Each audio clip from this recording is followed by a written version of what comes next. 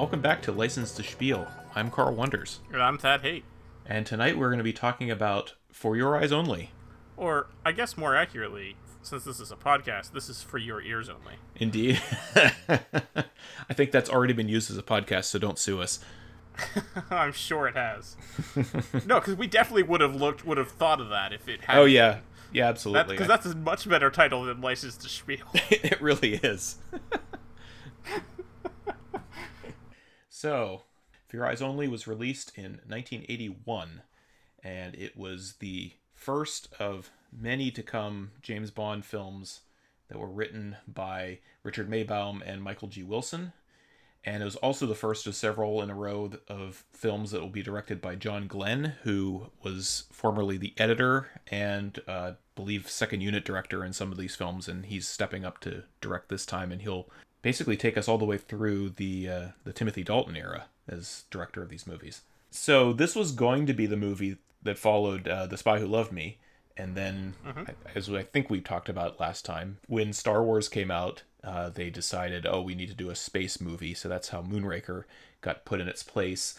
And For Your Eyes Only, it really feels to me, and I think I've heard at various places, that this was kind of a reactionary movie in a way where they thought that Moonraker was very successful, but at the same time they'd gone way beyond the Fleming, stories that had come from the novels, and they literally went into space in the last movie, and they said, well, maybe we should dial some of that back and do a little bit more of a rooted in reality kind of movie. I don't know what your history with this movie is, and what you've always how you've tended to think about it. It's sort of been like middle of the road for me, I'd say. Okay. I really don't like the whole BB plot. Right. Other than that, I think everyone agrees with me on this one that the intro where they get rid of not Blofeld is right. Not great cinema. It certainly stretches into the realm of silly. Yeah. I mean, I like it more from a meta standpoint, where they were essentially giving the middle finger to Kevin McClory and saying, you won't let us use Spectre and you won't let us use Blofeld in these movies. We don't need them. We're just going to move on without you. F you, basically. Which I think works much better than the actual stuff we got on film. I do like the little bit at the beginning where they show Bond going to Teresa's gravestone and putting the roses down. It's a little bit of nice continuity there, even though it's different actors and everything, but it's still a nice way of tying. Well, and it definitely kills the theory that Bond is just a title given to different people. It does, which I'm absolutely fine with. I don't care that he changes faces and ages and things like that. I just, it's the same guy the whole time. Yeah. Speaking of which, this is certainly for me the movie when Roger Moore becomes too old for the part. He definitely looks it a bit. It's not horrible in this movie, not like it will be in the next two. No. But yeah, I mean, we started to see him getting a little old last movie, and in this movie, he definitely looks older. Yeah.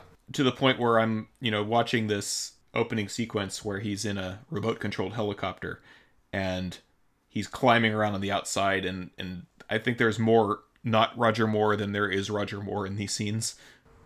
And I think that extends through a lot of this movie, where... Yeah.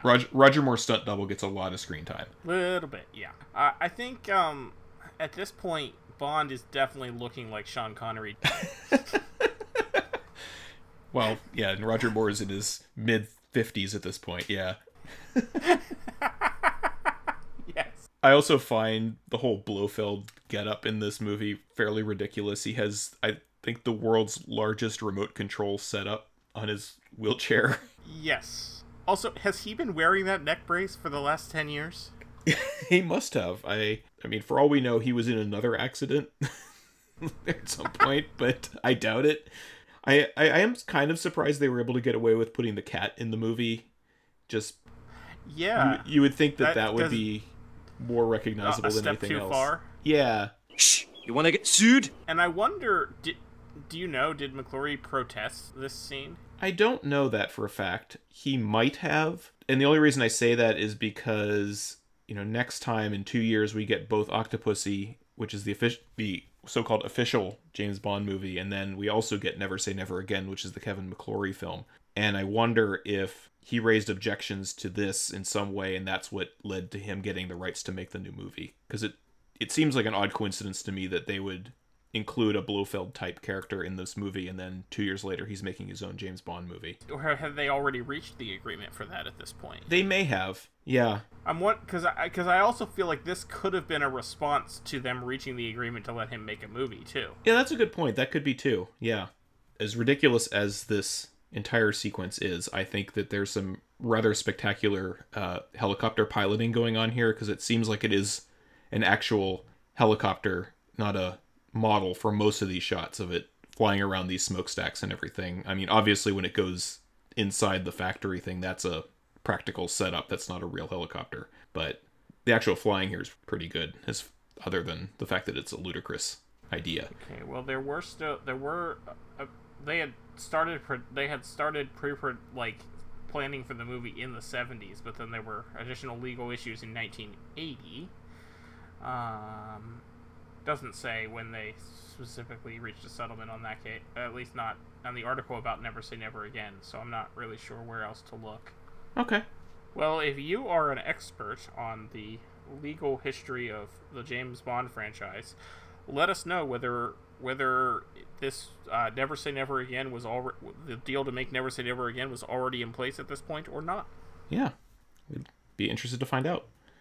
Meanwhile, we see that James Bond has found a way to unlock the helicopter, I guess, from the remote control, and there's that funny moment of him chasing after the wheelchair guy and picking him up. And he says that he'll buy him a delicatessen in stainless steel. Right. What? So I don't remember all of the... It's a dumb line. And I don't remember... I don't remember all the details, but I seem to remember reading somewhere that Cubby Broccoli was his idea for the line, and it has to do with some kind of deal that gangsters made in some way or another, and I don't, like, gangsters in New Yorkers. I don't know. It's a silly line. It always sticks out to me ever since. And it's one of those lines that, and I think you said that you hadn't picked up on it before. But no, I don't think I ever had before. I mean, I knew he yelled something, but I don't think I had ever quite caught that particular line before. Well, and it's such a ridiculous string of words that you wouldn't even, like, wait, did I hear that right? Is that what he really said there? Like, what does it mean? Well, whatever it is, it doesn't really convince James Bond to do anything other than continue his plan of dropping him down a smokestack. And thus endeth... Mr. Bond! I think I'm going to put the clip in now. Mr.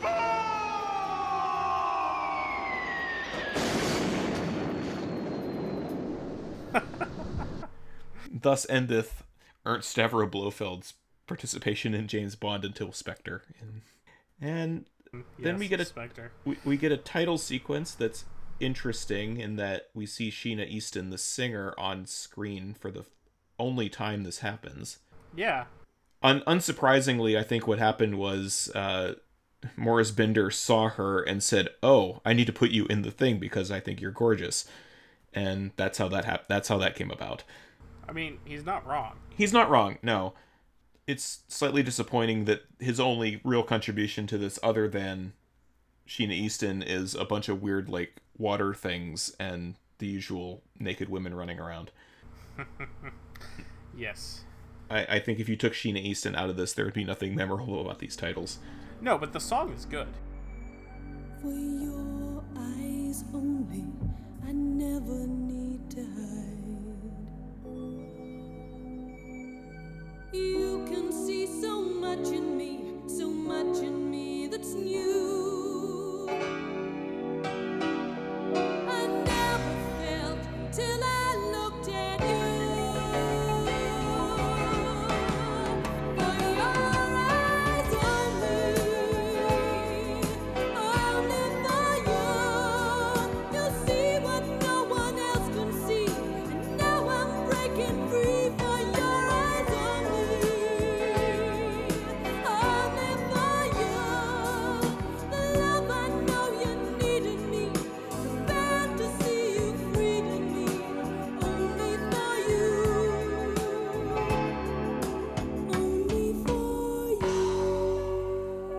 The song is definitely of its time.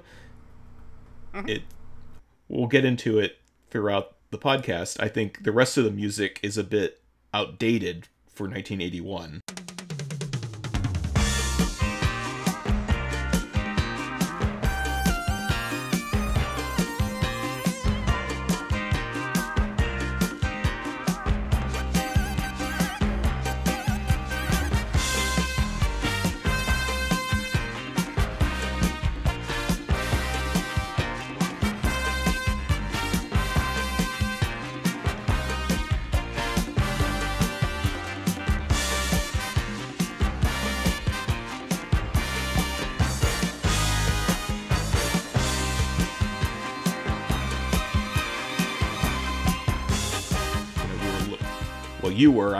I was in favor of it. You were kind of lamenting the disco aspects of The Spy Who Loved Me. Bill Conti came on and did this score. It's not a John Barry score. It's clearly not a John Barry score, and not even trying to sound like one. And yeah, it's definitely a very late 70s sound to it. But I think the song is quite good. It's a very early 80s feel to it. I put it in my top tier of Yeah, no, I think songs. it's pretty good. Yeah. So, then after the theme, we get a fishing trawler that is secretly a British spy ship. Mm-hmm. Yeah, and I wanted to know, is the British government selling fish on the side? Probably. Like, what is Keeping up what is appearances this and whatnot. arrangement here? Yeah. So, like, I remembered a lot of this movie, but not, like, all of it, and I honestly wasn't sure at first whether that mine had been deliberately planted or if it just happened to be a mine that had been floating in the Mediterranean since World War II or something. Okay. I think the implication is that it... But yeah, we see them in the warehouse later, Right, so then we know that. right. Yeah. Yeah. But, like, it was rusty and, Well, I mean, like floating around in the waters... is this a complete accident that just gives them a good chance to, good opportunity? Mm-hmm. But I kind of think that would have worked. I kind of wish it had worked out that way. But anyway. Oh, that it hadn't been a deliberate attempt to blow up the ship? Yeah.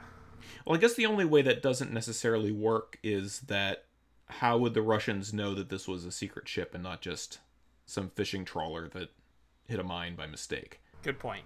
Although, I mean, you do get... Yeah, because now that I'm thinking about it, because then we see the scene with Gogol, and he gets a phone call in the company of a woman, as he tends to be. And Gogol says, oh, we've already contacted our usual man in Greece to recover this ATAC system. As though they hadn't already arranged that. Because you'd think if this was a deliberate attempt to sink the ship, then they would have already been in contact with the man in Greece, who... They do some editing here to make you not figure out who the man in Greece is for a while. Yeah, so I don't know. I guess it could work either way, although, as you said, they find the mines in the warehouse later. It seems fortuitous until if we find out it's not. Right. And I'm fine with that. Yeah. And we have the scene with not M, because we have no M in this movie. Sadly, we have no M in this movie. Bernard Lee had attempted to do some scenes for this movie and was just physically unable to do them. He was dying of stomach cancer at the time, and so his scenes got cut, and they replaced him with, I already forgot his name. The guy who's not Frederick Gray, who we've seen multiple times. Bill Tanner? Yes, Bill Tanner, who shows up again later in the Craig era, actually. Oh, does he? Yeah, The actor or the character? No, the character, because he's Rory Kinnear, the guy who's, at least for me, is most recognizable as the guy from that episode of Black Mirror. I'm assuming his name is Bill because they call him Tanner. So I'm guessing it's meant to be the same guy. Yeah, or at least the same. But anyway, name. we have Frederick Gray in the scene here, and speaking of people who have been in other things, you probably may not know, but there's a lot of I'm noticing as we get closer and closer to modern times, I guess. I'm seeing more and more actors I recognize from other things that I have seen because I haven't watched all that much British stuff from the 60s. But, like, for instance, we have the First Lord of the Admiralty is played by Graham Crowden, Okay. who I know from BBC, or I don't know if it was BBC, but a British sitcom about a nursing home called Waiting for God. Okay. He's the not deep enough, I'm afraid guy, right? Yes. Okay. I'm like, wait, is that? And then I looked at him, I'm like, yes, it is. Okay. So, the only reason I know that show is because it was one of the many shows that my local PBS station would show on Saturday nights in the 90s. Okay. As they like to do with random British shows. Yeah. I will admit to have not watched live PBS in years, so I don't know if they still show British comedies on Saturday nights. But Yeah. at one time, that was a staple of PBS. On Saturday nights, they would show half-hour British comedies. Yes. So, anyway, there's another guy later who I've seen in a lot of things that I'll point out. But Okay. anyway, I just pointed out that guy because I actually recognized him. And there hadn't been that many people I recognized in previous movies. But in this one, I recognized a whole bunch of people. Yeah, it seems to be a thing about British productions that everyone seems to show up at some point in these things. There's it only feels like. so many actors in Yeah. that one country. I mean, Yeah, it of makes course. sense. Yeah, it does. In America, the Hollywood is considerably larger. Oh, absolutely. Yeah, definitely. Is there a term for? Is there a British equivalent to Hollywood? I don't know. Yeah, that's a good question. And if you watch a lot of British television, which I do, Mm-hmm. I mean, obviously, usually only like the good stuff that makes its way over here, but you tend to recognize people. So Yeah. yeah. And especially, thanks to, big American shows too, like Game of Thrones, where we'll see several people, Well, including in this, that's we see at much least two of them from this movie turn up who were on Game of Thrones. I believe Game of Thrones is actually a joint British-American production. Right. Yeah, that would make sense because they do a lot of stuff over there, a lot of the filming. But yeah, you see, there's a lot of overlap. Oh yeah. Oh, we'll see a character from Game of Thrones later in this movie. Two of them. Two of them. Interesting. Yes. I only noticed one. Well, Julian Glover is the Grand Oh Maester. yeah, duh. Yeah. Because I know who you're thinking. I know who you were thinking of, Yeah, and it wasn't him. You knew who I was thinking of. But yes, Yeah. obviously Julian Glover as well, yes. Yeah. I feel like Julian Glover is less recognizable as this character as Kristatos and the Grand Maester than Charles Dance is as henchman number 5 and Tywin Lannister. Yes. Although I didn't notice Charles Dance for the longest time until I was like, wait. And I actually went back. This is the first time that's I noticed Dance. Charles Dance in this movie. Yeah. And then you're like, how did I not notice Charles Dance was in this Yeah. movie? Probably because he has a big blonde wig on, I think. But Which is weird because he has blonde hair anyway, but yeah, okay. maybe it isn't a wig. I don't know. Yeah, maybe that's just his early 80s hair. I do believe this is his first film role. Oh, interesting. Yeah. The first thing I remember seeing Charles Dance in is the movie Last Action Hero, Oh yes. Yep. where he plays the villain. Charles Dance pretty much always plays villains. Yeah, because I was about to say, I think the first time I remembered seeing him was in Alien 3. Oh yeah, he is And- in Alien 3. Yeah. I only just watched the Alien sequels. Well, okay, I had seen Aliens. I only just watched the post-Aliens sequels last year. Okay. You weren't missing a lot. You know, I actually really enjoyed Alien 3. Yeah. I like, with the first 3 Alien movies, I like that while they are technically part of the same series, I mean, they have the same main character, they are, all 3 are by very different directors and are very different movies. No, absolutely. Did you see the Fincher version of Alien 3 or the theatrical version? Oh no, I saw the director's cut. Okay, because The it's extended cut or it's whatever they call it. substantially better. That's what I've heard. That's why I watched that one. And it's funny, like you can see where David Fincher is going to go from that movie too. Oh yeah, it definitely feels like a Fincher movie. Yeah. So back to Bond. Back to James Bond. Yes. We then get the brief scene where we have the archaeologist who we presume and later find out is secretly working to find the wrecked ship. and he's killed by a Cuban assassin, apparently. Yeah. So the archaeologist is played by Jack Headley, who I was looking through his things because I know I've seen him in things. I couldn't find anything specific, but he's been in a lot of things. Yeah, he's one of that guys, I think. Yeah. But I'm with you. Like I know I've seen him, but I just can't put my finger on where. Mm-hmm. But we also meet Melina Havelock. Yes. Who I think is...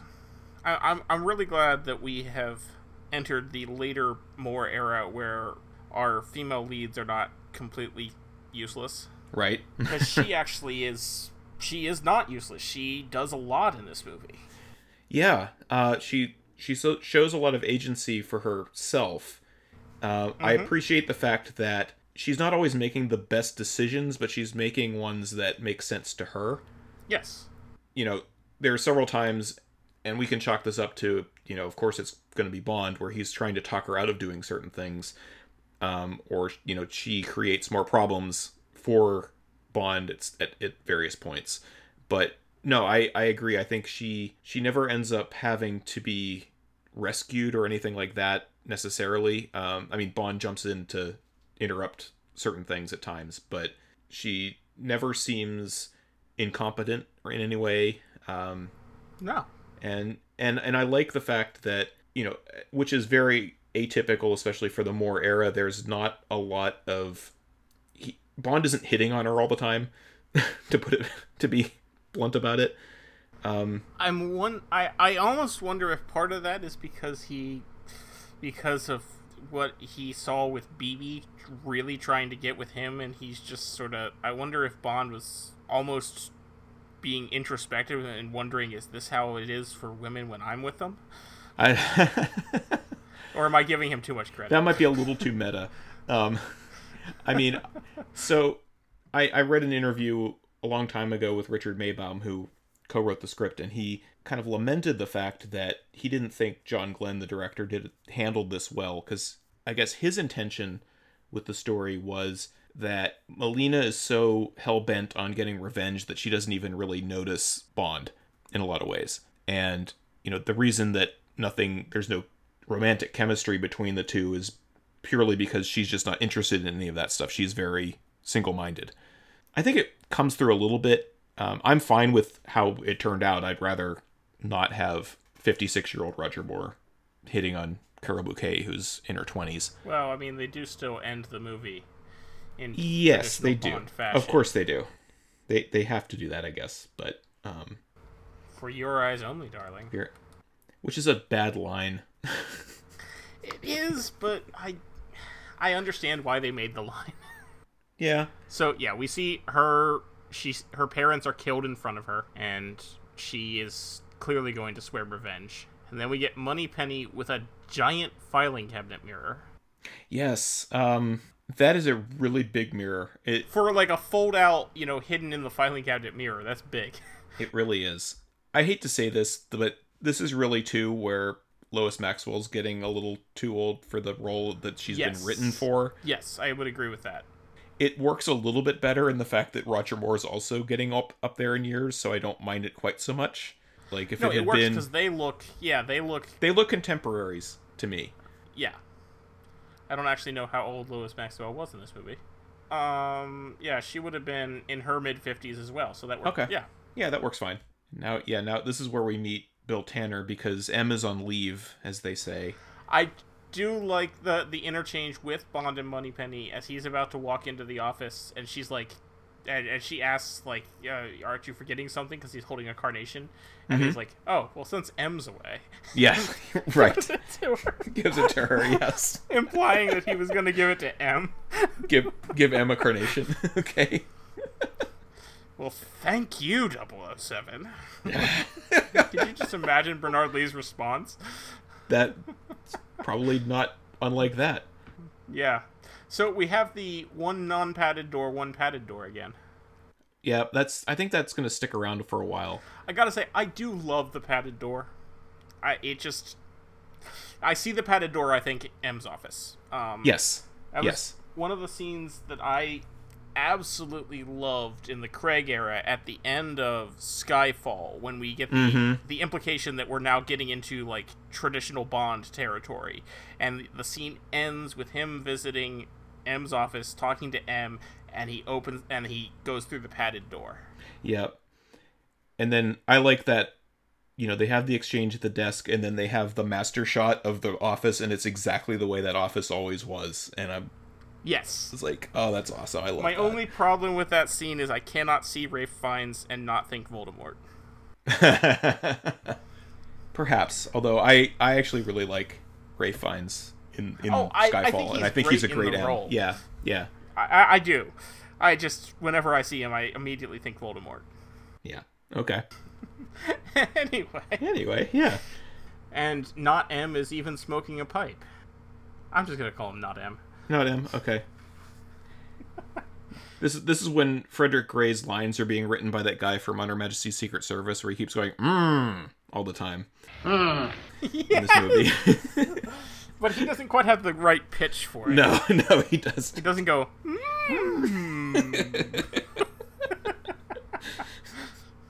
Also, so once again, I like Bond's suit. Yeah, the pinstripes. Yeah, they look good. They're good. They look good. Yeah, we had some questionable costume decisions in Moonraker, I think, but now we're back to some nice looks. Well, he's no longer wearing bell bottoms except in the intro, so that helps. Yes, that does help a lot. So now, are we in Greece or Albania? I don't remember. I think they're in Spain? Is it Spain? Okay. I don't know. Yeah. Mediterranean. Yeah, some Mediterranean country that has olive trees, because we find that out later. I mean, isn't that all of them? Yeah, I guess so. This whole sequence has always felt weird to me. Just because Bond sneaks in and gets captured by this Gonzalez guy, and then they go and they talk to him, and then they just kick him out. And again, just shoot him. Yeah, just shoot him. Meanwhile, Gonzalez then decides to dive into the pool and get shot in the back by a crossbow. Yeah, and we get the scene where everyone thinks he does a belly flop until they see he's dead. Yes. We see some of the least effectual henchmen. I also feel like if you got shot there in your lower back with a crossbow, you wouldn't die instantly. Or mid-back. No, you wouldn't. Bond is... Oh, and we should say that Bond sees this other guy in a suit giving Gonzalez money, and he turns up throughout the movie. With hexagonal glasses. With hexagonal or steel-rimmed glasses. Octagonal glasses. Octagonal glasses. Octagonal, yes. They're octagonal. I have things to say about the identigraph later. Yes. But, and he gets away with a parasol. Yeah, and it's definitely not Roger Moore in that one shot of him jumping off the wall there. It is, in fact, not Roger Moore. Like, not even slightly. Yeah. Now, I do think that, and I think this is a trend that we get throughout the rest of these films from this period, I do think John Glenn does action really well. Yeah. I think that, Bond escapes, and then he's about to get shot, and the guy gets shot by Melina, who's there with her crossbow. We get to see James Bond's burglar alarm on his car. Quite the burglar alarm. Quite the burglar alarm that explodes the entire car. Which, admittedly, when Q is giving him crap for it later, it's like, no, you can't blame Bond for that, for your burglar alarm that blows up the whole car. That you chose to put in there. Yeah. I do like the giant burglar protected thing on the window. That's yes. Good. Yeah. And it's a nice scene where Bond's like, I hope you have a car.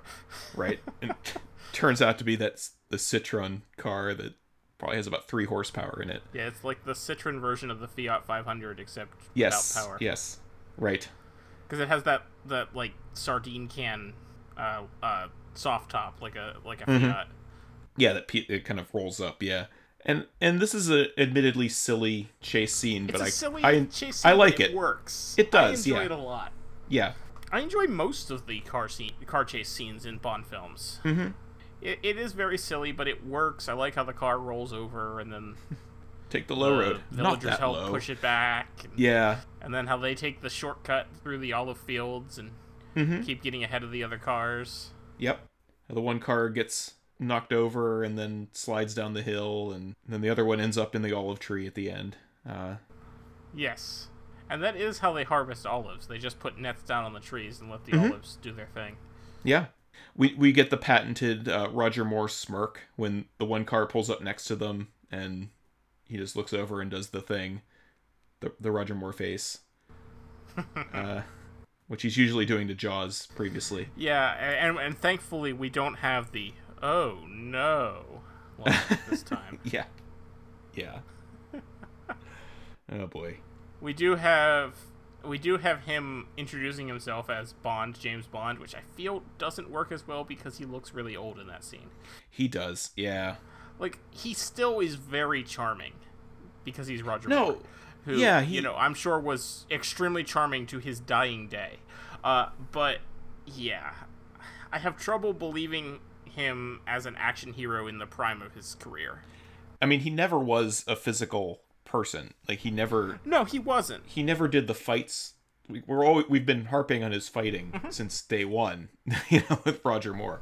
But now it's ludicrous when he's hanging off the side of a helicopter. Yeah. And then you cut to rear projection and 56-year-old Roger Moore hanging on to the fake outside of a helicopter. But yeah, so he gets away with Melina. They have that short little scene in their hotel or whatever where she's talking about how she's going to go after the guy that she saw pay off Gonzalez, and Bond advises her against it to no avail. And I think it's interesting that we then see Bond getting chewed out by Tanner and Frederick Gray because he essentially botched the mission. The whole point was to get information about Gonzalez, and Gonzalez was killed. I don't see how they can blame Bond for that, but... No, I really don't. That doesn't make sense. Yeah. Bond says, well, I did see this other guy. Maybe we should go figure out who he is. And that's what sends him down to Q Branch. And we see the breakaway... We see the fake arm that can be used to smash someone's head, I guess? I guess so. I mean, this is where we've been getting them a little bit, I think. But this is really the first time that I'm thinking of where we get an array of gadgets that make no sense at all. The umbrella, I'm really not, Yeah. used to kill someone, I guess, but you'd have to, make them use that umbrella. Yeah, and then and then it rains, and then the spikes, There's a lot of things that have to go right for that umbrella to work. That thing exists only so Bond could look at it and say stinging in the rain. Yes. and then he says, you put the Lotus back together. He's like, Yeah. I disregard these jives about our equipment, 007. Right. And he's like, that was your thing, Q. Yeah, you put the burglar alarm in there. And then we go off to the identigraph. And because this is the 80s now, we have computers. We do. That looks like a washing machine, but okay. I mean, they did have tapes like that. No, I know. I don't know if you noticed the cute little in-joke with the code that they put in to open the door. Because last time we got the theme to Close Encounters to open the door. This time it's the opening notes to Nobody Does It Better. Yes. Yeah, and I do like how Bond finishes it for him, too. Yes. So this identigraph, I have questions. So, I'm wondering why at one point it shows actual hair. Yes. But then once he chooses the hair, it goes back to a line drawing. Right. And then when he prints it out, it's a straight up photograph. It is. Well, that's the computer saying, "Oh, it's this person." Oh, was it? Okay, I thought it was a photograph created from the identigraph. Okay. No, I think what happened was the identigraph, Bond puts in all the stuff into the identigraph, and then the machine uses magical computer logic or whatever to say the person you're looking for is this person. With that very high-tech dot matrix printer there. Yes. I mean, it looks to me like Q is writing this in BASIC as he's it's going got the along. little lines and Yeah. I mean, Bond has really good memory considering this guy was sitting on the other side of the pool from him. Yes. But yeah, we get the identigraph. I mean, I guess it works. It's how we find out about the guy. Right. And now we're gonna try to we're gonna meet up with our man in Italy. Mm-hmm. I don't know if it's very quick, but before they do that, at the very end of the identigraph scene, the computer screen at the very bottom says, "This machine thanks you for your attention. Goodbye." Goodbye. Goodbye, yes. End of line. See, when a computer says goodbye, I just think of America Online. Yeah, there you go. We're old. There are people who still use it. I know. Trust me, I do tech support for an internet service provider. There are plenty of people who use our service, but still run the AOL software on top of it, so that they can, have the "You've Got Mail" thing and everything. Oh boy. But yes, we're now off to Italy, and Bond checks into a hotel and gets one of my favorite things: instant steam. Oh, does he get instant steam this time? He gets instant steam in his sink. Ah, I didn't notice. Yeah. I missed. Oh, you're right, instant steam. Like, is there dry ice in the bottom of the sink? Is that what they're doing here? I don't know. But that's how he gets a message on the... Yeah, it says... And this is a message that for the longest time I had no idea what it said, because in Pan and Scan you miss part of it. Yes. Yeah, it probably would have just said fauna at 10 a.m. in Pan and Scan. Now, I've never been to Italy. I've never been up into these mountains or to, like, these Olympic resort kind of places. Do people really sunbathe in the snow? I was wondering about that. Like, what's with all the sunbathing chairs? Yeah. Like, he has beach chairs on his little balcony in his hotel, and then he comes up to this mountain lookout place to meet Luigi, and yeah, all these women, I shouldn't say women, but I think they mostly are sitting. There are men there too. Do you also notice James Bond's zipper pull the letter B? Oh my god, no, I missed that. I'm surprised it doesn't say 007. that would be amazing if it said 007. Because that's the kind of secret agent he is. I kind of want to, like, get this jacket and wear it to, like, a convention sometime and see if anyone would get it. I doubt it, but that would be amusing. Then somebody would have to dress up like Luigi and be with him. Are there James Bond conventions? I don't know, actually. There have to be, right? Yeah, you would think. I mean, yeah, I don't know. But yes, we meet Luigi. We have our code word here. The snow this year is better at Innsbruck. But not at San Moritz. So Luigi says he's gonna have him meet up with his contact, Kristados. Mm-hmm. Which, yeah, I do think they pull. I mean, we aren't at the fake out yet, but honestly, if you're listening to us, you really should have seen the movie already. Yes. I do think they do the fake out with Kristados very well. He seems to be on Bond's side. Yeah, I definitely think that this little twist here is handled really well. Mm-hmm. And I mean, even when, and we'll get to it later, when Columbo, the other guy, confronts him on it, you're still not quite sure what's going on until later. Yeah, like, you wonder if is Columbo trying to trick him. Yeah. Now, it doesn't help for me now as an older person, not old, but, having seen more things. Seeing Julian Glover, who I mostly recognize as being a member of the Galactic Empire in Empire Strikes Back. Yes. And he was the villain in the third Indiana Jones movie. And yes, he's he was the Grand Maester in Game of Thrones. Versus the guy who played Tevye in Fiddler on the Roof. Yeah, I know, right? That's fair. That's a good point. I tend to think that, yeah, I should have seen it coming that Julian Glover is not the good guy in this movie, but, that's not all. I mean, typecasting doesn't always happen, so. No, it doesn't. Yeah. And, I mean, I would say, I'm actually not 100% sure. Is it pronounced Topol? I think it's Topol. Topol? Okay. Yeah. He clearly has range, because those are very different characters. Yes. Although I will say that the way he plays Columbo is very theatrical. Mm-hmm. He's very broad, and, Which does make sense. Yeah. Because he is a theatrical actor. I guess we should also mention that this is where we meet Bibi Doll, who is a figure skater who I guess is getting sponsored by Kristados. She's easily my least favorite part of this movie. Yes. Leaving aside all of the icky stuff that she does, because she spends half the movie trying to sleep with Bond. She's also just obnoxious.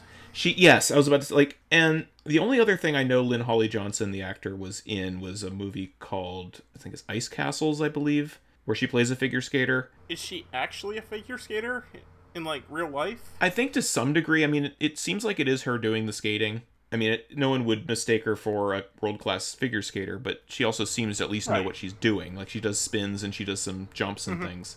I can't speak to her abilities as an actor, so I don't know if it's just the part is so terribly written and no one could have done well with it. That's entirely possible. I don't know. I just know that it's hard to watch, and especially these days. We have definitely left the era of pandering to Americans, I think, because she's the only American character in the movie, and she is clearly shown as an obnoxious American. Yeah, the American pandering that was done early on, especially during the Mankiewicz stuff. Yeah. That certainly has left. I mean, we have two British people writing these scripts now. Michael G. Wilson, who was, I think, the stepson of Cubby Broccoli, and he's been around. He has cameos in a lot of these movies.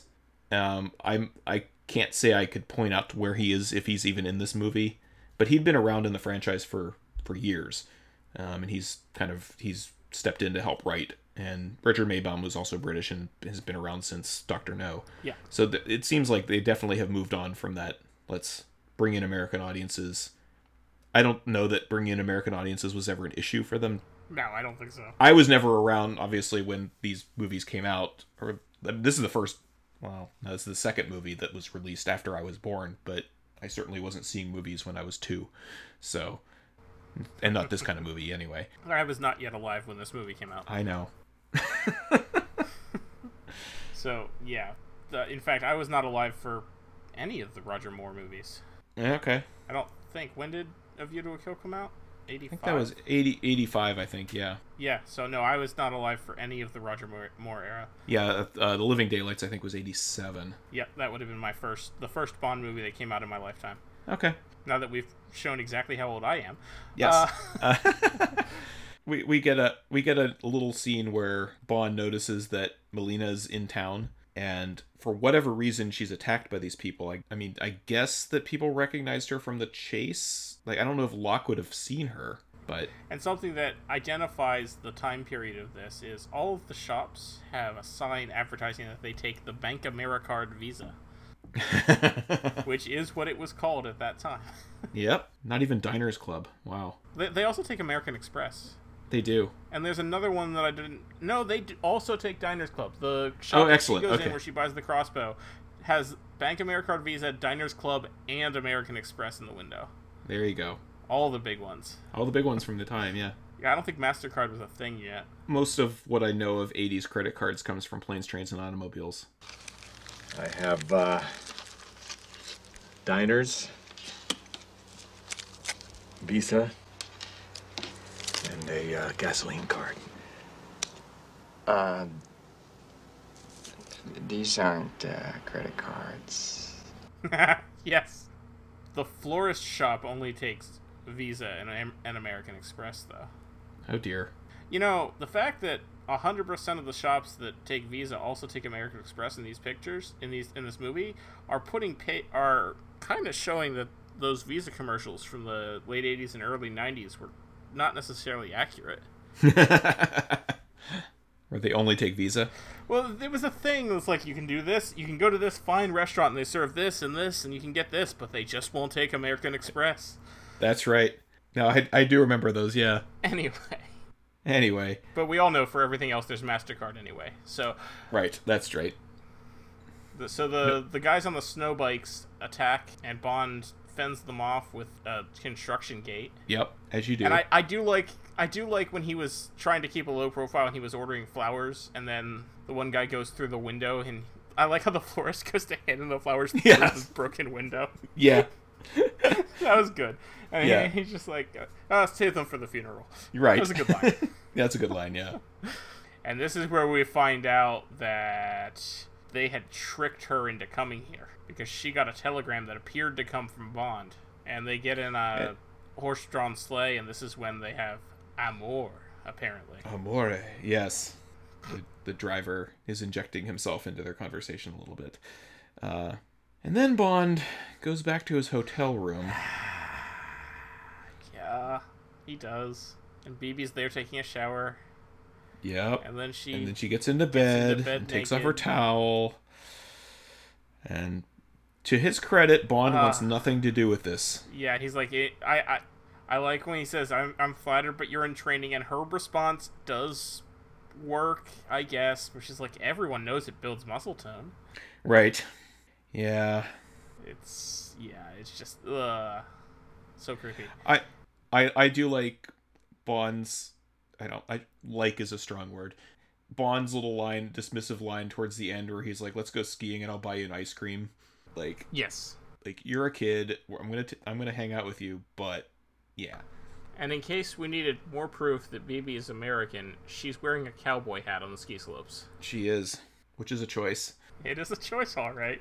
Yeah, and like a cowboy styled ski outfit too. Yes. And she's immediately now hitting on the East German biathlon Who guy, wants nothing to do with her. who wants nothing to do with Fair. her. And because he's East German, of course, he actually turns out to be working for the bad guys too. Well, East Germans always work for the bad guys. Of course they do. Every movie in the 80s will tell you that. I have to laugh at like Locke's his middle management job where he just basically hangs out and watches everyone else. Yeah. Like he's always there, like just kind of hanging around. I like how, and I do like how we see Eric Kriegler before we find out that he's a villain. We do see him shooting all the targets. Mm-hmm. Which is, and that's also weird because Locke is like half a mile away just watching behind Yeah. him in that Right. scene, which is also weird. But then that's literally Chekhov's gun, because then he is a Yes. sharpshooter and tries to kill Bond. That was a good scene. I like when he shoots the ski pole and it whizzes away. It was a decent sound effect. And I like, yeah, like when Bond kind of dives for cover and he's trying to grab his gun with the ski pole and like he's pinned down. Yeah, I like this whole section of the movie actually, and I think that this is another instance where it's shot well. Yes. Bond's like, I'm in trouble. It's convenient that Kriegler loses his ability to aim at this point, but Well, maybe he's not good at hitting a moving target. that could be. I also don't know what biathlon guns shoot. Like I don't know what type of projectile is being shot from this gun.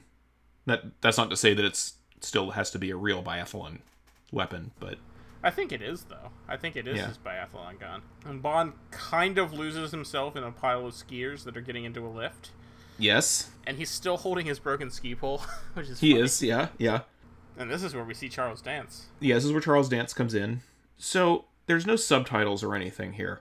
I've always wondered, because he's hiding amongst all these people who want to go down the ski jump, which seems to me like a real liability problem for this place, but I guess that's what they did back then. Well, I think they were doing Olympic trials, too, because there's a guy recording times and everything. Okay. Because the guy that's there is the guy that's like telling them to go, tries to stop Bond, and I've always wondered, is it because he's clearly not using ski jump skis, he's using just regular downhill skis, which I think would be problematic. Or maybe it's, if it is like an actual trial of some kind, then he's not a contestant, he's not supposed to be there. Yeah, I'm really not sure.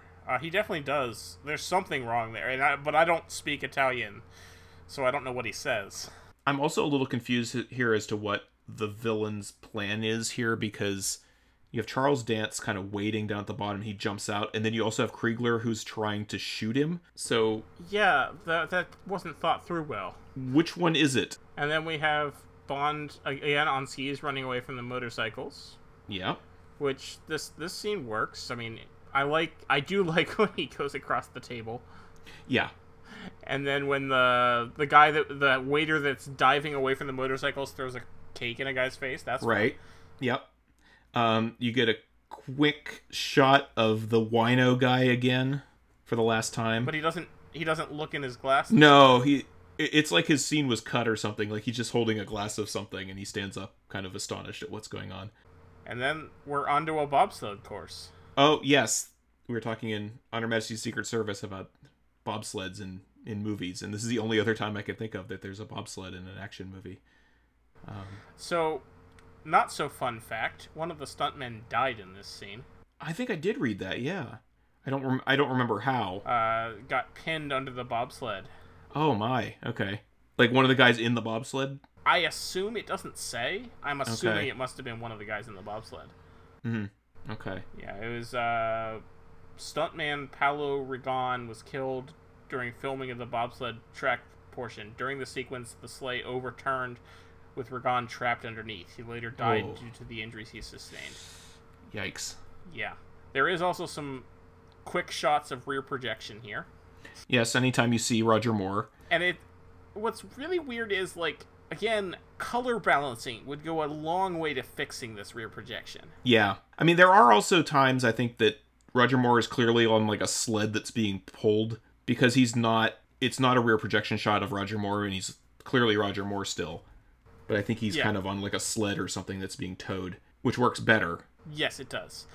The problem is, like, the color is way off. Like, everything's, like, pale green behind him. Yeah. In the rear projection shots, which makes no sense when you see every other shot. And I don't know if it's just... I mean, anytime you process film, it's going to be degraded, but I don't know... And this is this is before they had digital grading and things like that, too. Yeah, I guess there is that, but I still think... Yeah, no, I'm watching this thinking from a modern... I was like, well, they could have just changed the colors, but I guess that wasn't as easy in 1981 as it is today. They were still moviola, like, actual cutting film to edit and stuff. I mean, this is... Right, yeah. I'm sorry. I apologize to the filmmakers. I am insulting your work thinking about 21st century tools that didn't exist. Yeah, why couldn't they just use Final Cut Pro and fix that, or use... whatever right. use an Avid they have program or something. Now. We saw this. Right.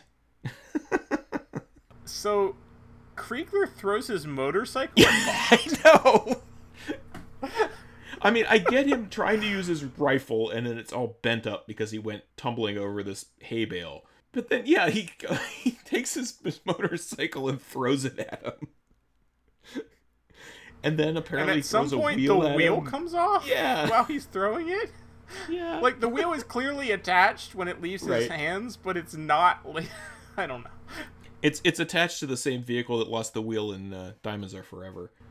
Oh, okay, that makes sense. Yeah. And then we get a scene that I just wish they would cut out of the movie. Yeah. Like they go to this ice rink. Well, poor Luigi, but they go to this ice rink and absolutely nothing good happens at this ice rink scene. No. We meet BB, which is insufferable as always. And then randomly these hockey guys come out and try to beat up Bond. And Bond bests them eventually by running the Zamboni over a couple of them. Or into a couple of them. Yeah, and every time one of the hockey guys goes into the net, an automated score thing indicates a goal. Which makes no sense whatsoever. Because, I mean... There would be way too many false positives if you actually use a system like that in a hockey game. Right. Yeah, there's no way any such system exists, and I know it's in there as a joke, but still. And Bond finds out that Luigi was killed. Yep.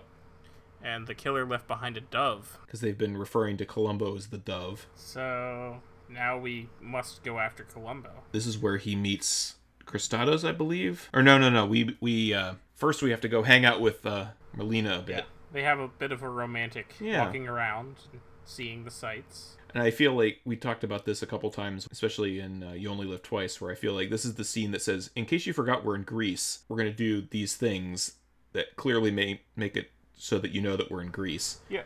So I guess they're on Corfu at this point, because he had told Melina to go back to Corfu? I think so. When that makes sense, if you are going after a ship that sank off the coast of Albania... Corfu is a good place to base from. Mm-hmm. Because Albania was behind the Iron Curtain. Yes. And Corfu is an island off the northwest coast of Greece. Right. So we get Chemin de Fer again. We do. And this time we see another guy who has been in like every British television show ever. The guy losing all of his money? Yes. With the interesting eye arrangement. Yeah. That's probably why I recognize him in so many movies, because he has one eye that looks not the same way as the other eye. And so but he is in so many British, like every British television drama, he shows up at least once. But yes, he loses against Bond, and then Bond and Cristados sit down for dinner, and I suppose this is Bond showing off again his, refined culinary palate. I don't actually know any of what the stuff he's talking about, so I'm assuming it's all good. No, and he vetoes Cristados' wine selection. Mm-hmm. And I have never been to a dinner where, I've been to very few fancy dinners like this, but where somebody orders something and then the other person says, I'll have exactly the same thing. I have actually gone out to eat with people sometimes where someone will order something and it's like, oh, that sounds really good. I'll have the same thing. Mm-hmm. Okay. You've never done that? Well, not on purpose. I mean, he ordered like 3 or 4 things. That's fair. Yeah, good It point. sort of reminds me of, since we have to talk about Star Trek, when Kirk orders the exact same pizza as Jillian in the pizza restaurant. They both ordered large pizzas, yes. And Michelob's. I do like this moment here, and I can't decide if it's Christados playing dumb or what. And I know he's playing dumb here, actually, because he's clearly on to Bond for real. But where he's like, you're with the British Narcotics Board, aren't you? Yeah. And Bond's just like, yeah, go on. Tell me more. Yeah, tell me more. Yeah, exactly. This is where we first see Columbo, who's having dinner with Liesel, who was hovering around the guy that Bond cleared out at the Baccarat table, or Chemin de Fer table. Liesel is played by Cassandra Harris, I think is her name. Yes. And she is Mrs. Pierce Brosnan. Yes, she is. Sadly, she would pass away not long after this movie. Well, I shouldn't say not long after. I know she died very, very young. Yeah. Cassandra Harris died in 1991, so it would be a little while, but yeah. This is actually where Pierce Brosnan met Albert Broccoli and first came on his radar as somebody they should keep an eye on to possibly play Bond at some point. Right, yeah, and in fact they were considering him in the 80s, but he was playing Remington Steele at the time. I like how they very subtly, and I'm using that sarcastically, switch out the lamp on their table, because they have a microphone hidden, or a recording device hidden inside their little table lamp. Yes. And the guy just comes in and takes it away and puts a new one down, and they just kind of look at each other like, what? So, yeah, and then Cassandra Harris throws a drink in Columbo's face, and Bond and Christophos both point out that that is a trap, but Bond is gonna figure out what's going on anyway. And I do like how Christophos doesn't, like, he really, probably should have tried to prevent it, but he knew that it wouldn't have worked, so he doesn't. Yes. Like, for his own means, he probably should have, but... Yeah. And I even he's like, I'll stay and play some Shemmy. Melina is also there, and this is like the first inkling we get that has an interest in James, because she has a kind of a jealous reaction to him leaving with Liesel here. Yeah, she doesn't. There's definitely a look. Yeah, she gives a look. I've always couldn't quite figure out this whole part of the movie, other than we need to find a way of getting him with Columbo.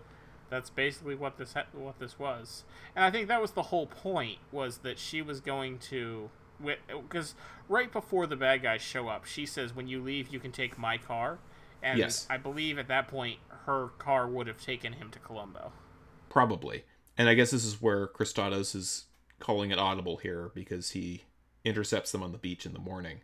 I don't know why. I kind of enjoy the fact that she's not really who she says she is. She's actually some girl from Liverpool who she drops her cover because she's been drinking. It's kind of unfortunate what happens to her, I think. Yeah, I can't, Locke just runs her down for no reason. Yeah, doesn't really make sense. No, it doesn't. Any of this, but poor Charles Dance just got an arrow in the back though, just now. Yeah. He used to be a henchman like you, and then he took an arrow to the back. Sorry, terrible Skyrim reference. Yeah, it's okay. And then all these people show up. Again, people are very bad at being secret because they have doves on their wetsuits. Why? And they're very large doves on their wetsuits, too. They're not subtle. And again, we have yet another moment in a long line of the good guy just being a dick to Bond because he gets clubbed in the head. Yeah. And then carried off to meet Columbo. And I'm guessing, although, as I'm talking through this, I'm also thinking, though, Columbo doesn't quite know what Bond's intentions are right now. He doesn't, no. So maybe it makes sense that he wouldn't trust him. I mean, he clearly doesn't at this point. I do really enjoy the portrayal of Columbo, though. I think the character is very interesting. He is. I like how agree. he's always eating pistachios. It's... Yeah, it works pretty well. Yeah, I don't know whose idea that was, but that's a good little character thing that he does. And I like, this is where we find out, Christophos was talking about himself when he was talking about all these terrible things that he said I did. Columbo likes a lot of wood, too, I've noticed.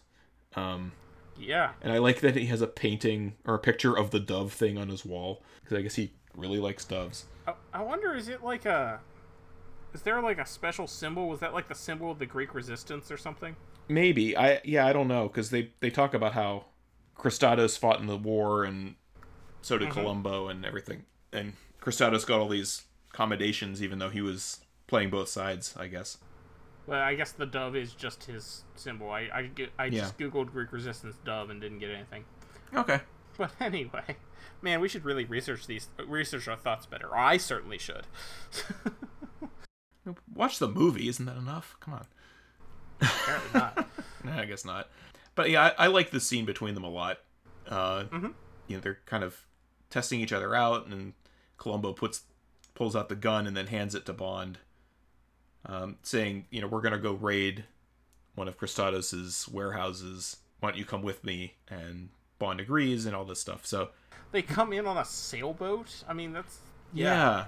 It's an interesting raid. Yeah. Not subtle. And apparently, there are... Okay, so what are the barrels of opium supposed to look like? Are they supposed to be reams of paper or something? I can't... Are they olive oil barrels, or what are they supposed to be? I figured they would be olive oil barrels.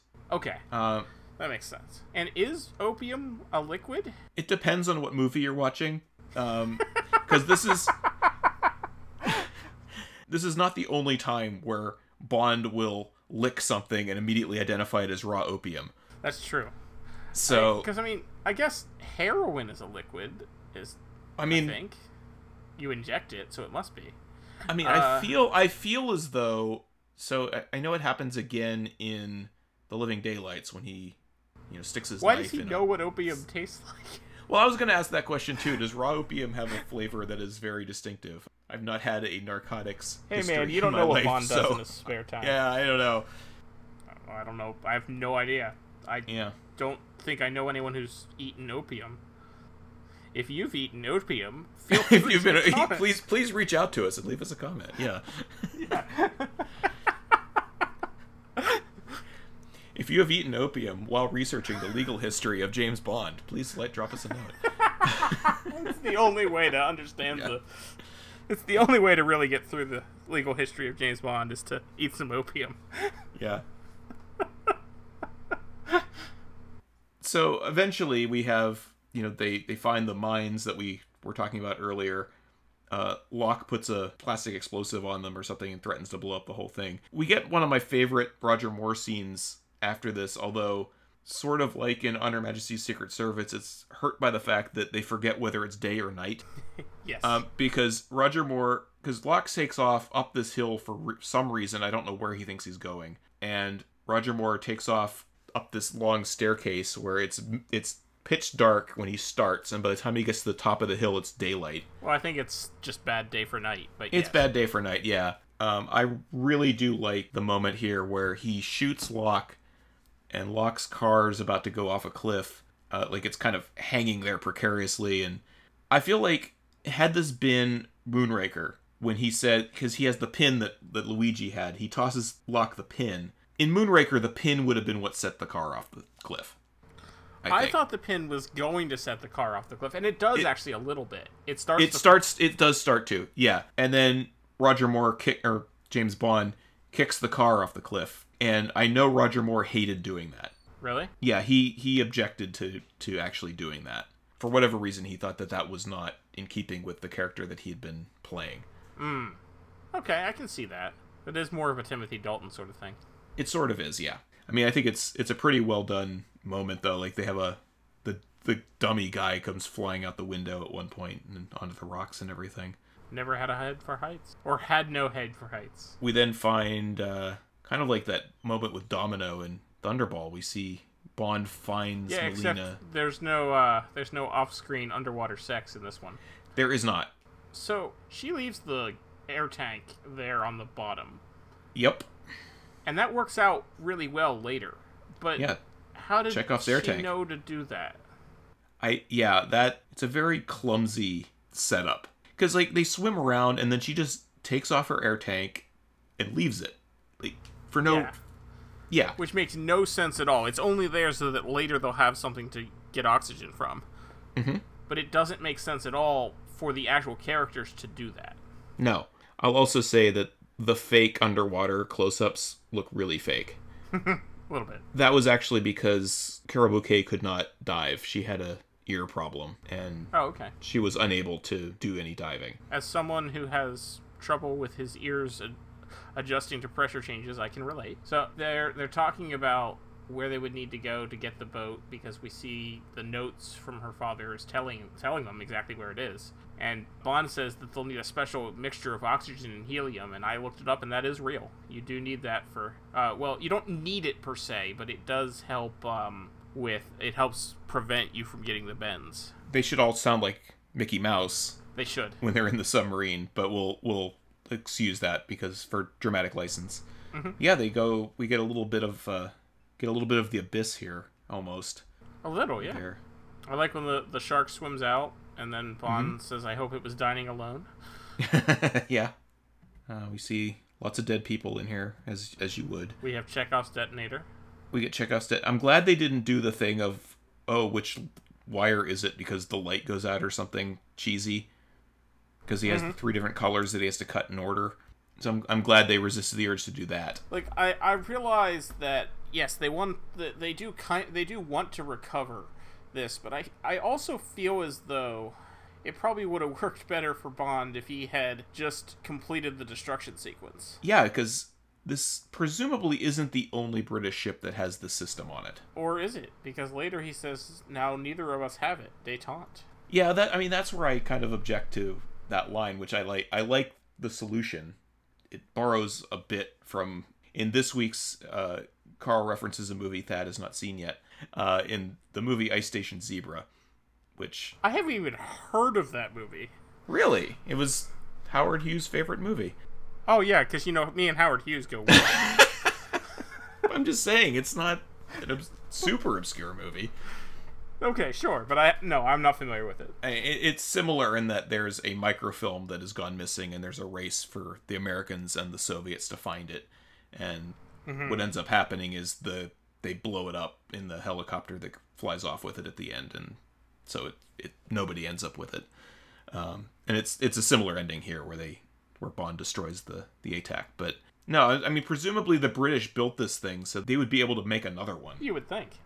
We didn't mention Chekhov's deep diving suit, but we that they did the see return of the deep diving suit.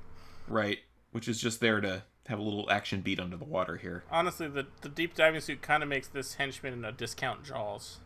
It kind of does, yeah. I do like, so, we get, as you mentioned, Chekhov's detonator, which he sticks to the side of it. Mm-hmm. I do like how the timer stops and the guy, you can tell he's about to start swearing right as it's about to explode. I think that's a little clever beat. Mm-hmm. But then this is where they're intercepted by Kristatos' men while they're underwater. Yeah, and they push the sub into the hole in the ship, which is kind of I kind of like that. That was a neat way to get around this. Yeah. Then they come back on board the ship and find that Kristatos has taken over the ship. Mm-hmm. We also get a close-up shot of Krieger's dick for some reason. Which I had not noticed until you pointed out to me before we recorded, and now I will not be able to unsee that. So thank you. In those really short 80s swim trunks, yeah. Yeah, that's unfortunate. And now we have a scene that comes from the novel Live and Let Die. We do. I finally know what you were referring to when I told you I was reading Live and Let Die. You said there's one scene, there's one good scene in that book, and they use it in another movie. I finally now know which scene you were talking about. Well, and in fine License to Spiel tradition, I have to amend that and say there's 2 good scenes in Live and Let Die, and they're both used in different movies. Because I rather like the he disagreed with something that ate him moment, which is also from Live and Let Die, the book. Yes, it is. As poor Felix Leiter is fed to a shark. But yes, this is sort of the climax of the book, the Live and Let Die book here. Where they're dragged over the coral. It turns out differently. In the book, the ship that is dragging them blows up because Bond had put a mine on it. In this case, they do the thing where they wrap the rope around some coral and manage to get away. I do wonder though why the sharks would suddenly go after the guy that fell into the water and wasn't bleeding. Yeah, I don't know, because one of them is Bond and the other one's is henchman number 7. I guess I don't know. And then, okay, so they make good use of that oxygen tank that they left in the bottom of the ocean. Yeah, that was very convenient, wasn't it? And Kristalos is just like, oh, the sharks have him, we'll leave. And then leaves their ship there. You know, Right. I feel as though Kristalos could have been a little more thorough.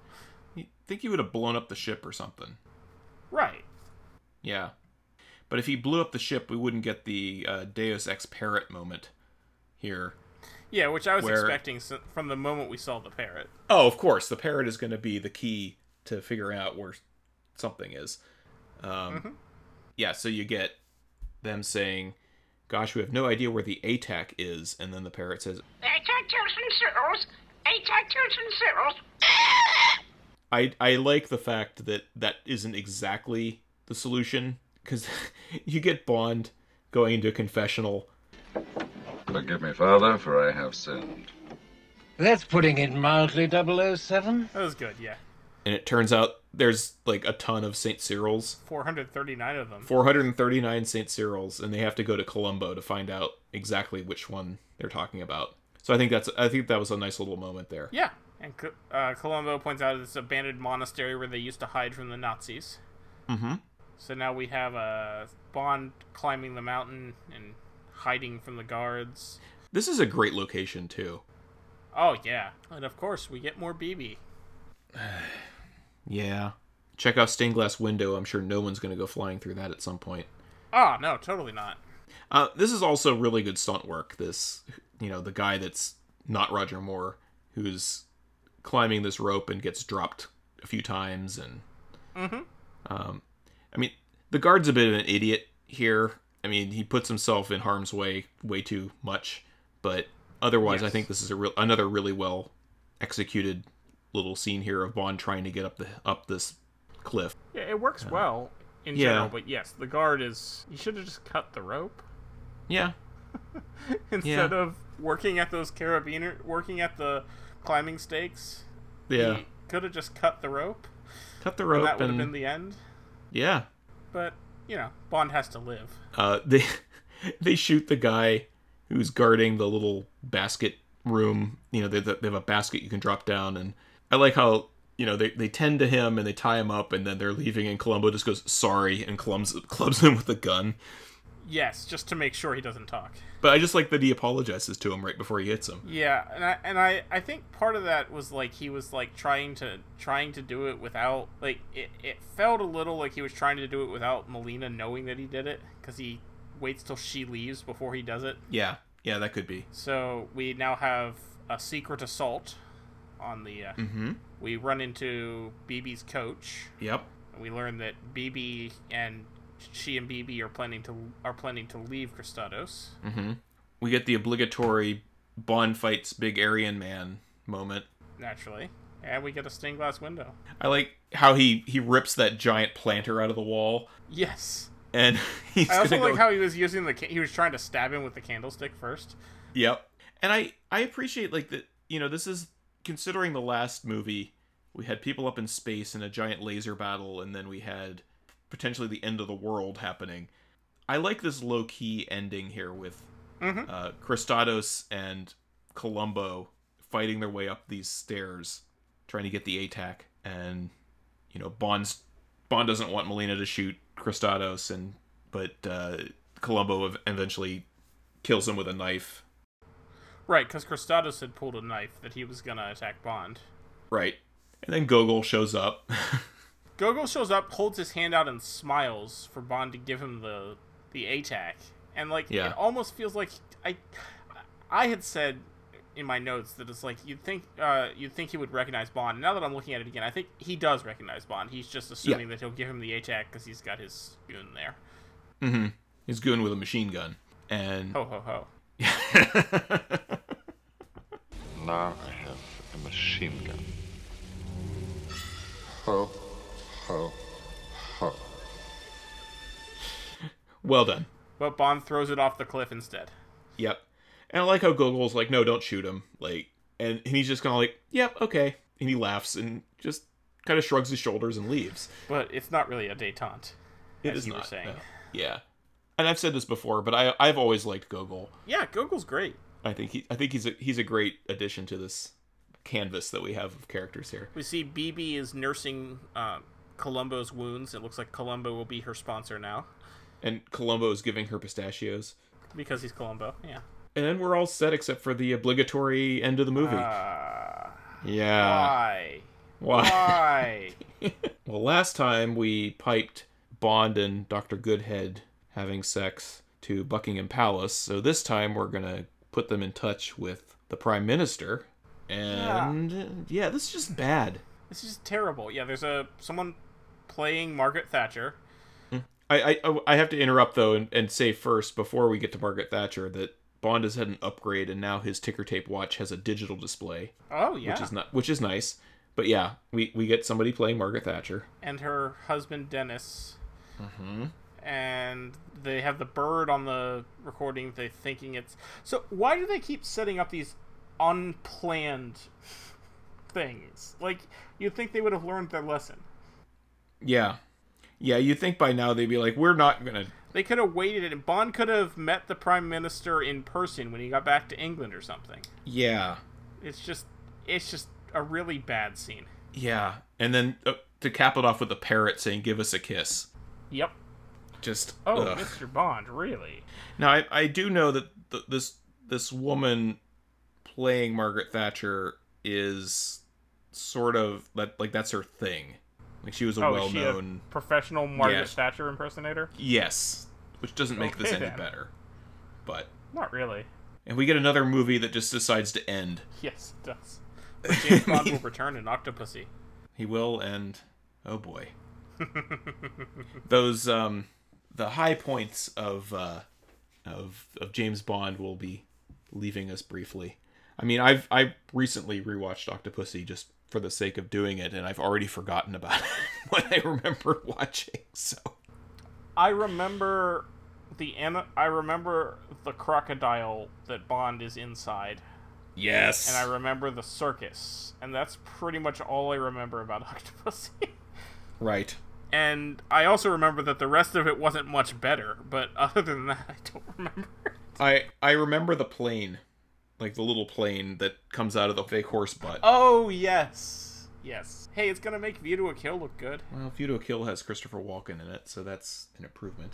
It is. But I wouldn't call it, a top 5 Bond movie or anything. No, I would not either. Anyway, this week we had For Your Eyes Only, which I think was reasonably good. I wouldn't put it in at the top, but I certainly wouldn't put it at the bottom. I like the more realistic spin on things that we'd gotten away from earlier in the Roger Moore era, especially with Moonraker, which we talked about last week. We both like that one. And yeah, it's just they made one or two very unfortunate decisions with the story, mainly around having BB in it. Yeah. I think if you take her out of the movie, it's quite a good movie. It's just unfortunate that she's in it. Yeah, well. And again, that's not a knock on Lynn Holly Johnson. I don't think anyone could have played that part very well. It is what it is. But yeah, this is probably we've had the high point of Roger Moore. I think, yes, definitely. Originally, I think this was supposed to be not originally, but at one point this was expected to be his last movie. And, maybe next week we'll talk a little bit about some options they had to replace him. Some of them were rather amusing. But, he ultimately decides to come back for 2 more. I question whether that was the right decision. Yeah. Just because he's too old. Yeah, no, absolutely. I mean, he still gives a decent performance. He's just clearly too old for the role at this point. Yeah. I will say that Bond doesn't peak as quickly as Pierce Brosnan, for instance. You mean the first movie?